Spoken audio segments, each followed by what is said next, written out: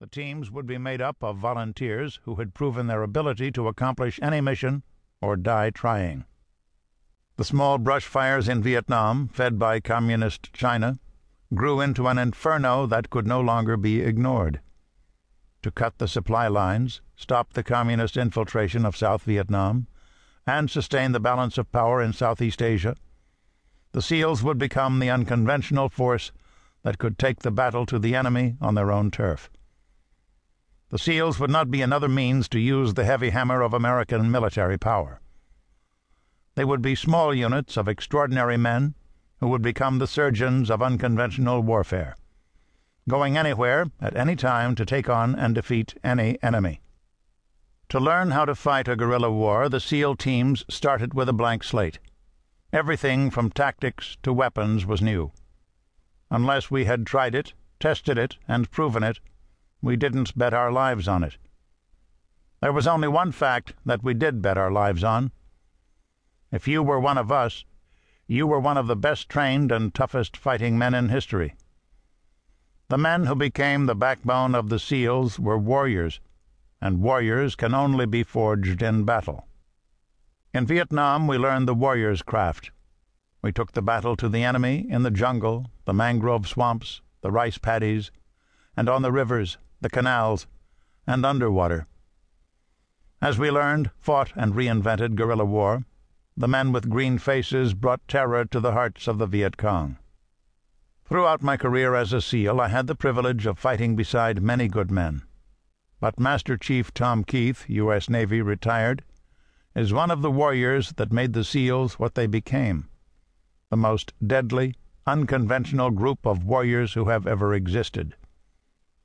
Tom was and remains an operator, one of the very few men who is only fully alive when he is in the bush, jumping out of perfectly good airplanes that are not on fire, underwater, or under fire.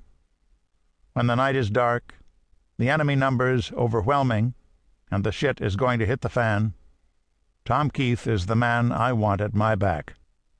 Lieutenant Michael E. Thornton, U.S. Navy, retired, SEAL Team 1, recipient of the Congressional Medal of Honor. Preface.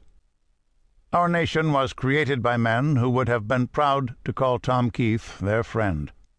Like Tom, the first Americans who fought for their nation were volunteers, citizen soldiers and sailors, who, when their service was needed, raised their hand, signed their name or scratched their mark on an enlistment contract that many couldn't read, and left behind their homes, shops, fields, and families to march into harm's way. Most of these volunteers were men, but as we have come to know, women, disguised as men, also fought. War, when we look closely at our history, must be endemic to freedom, for we have been unceasingly at war since long before America as a nation existed. When we speak of peacetime, what we most often mean is the time between wars that engage us as a nation. When we look outside of this narrow definition, it is difficult or impossible to find even a few weeks of what most would consider peace. It is said that if one loves peace, one must constantly prepare for war.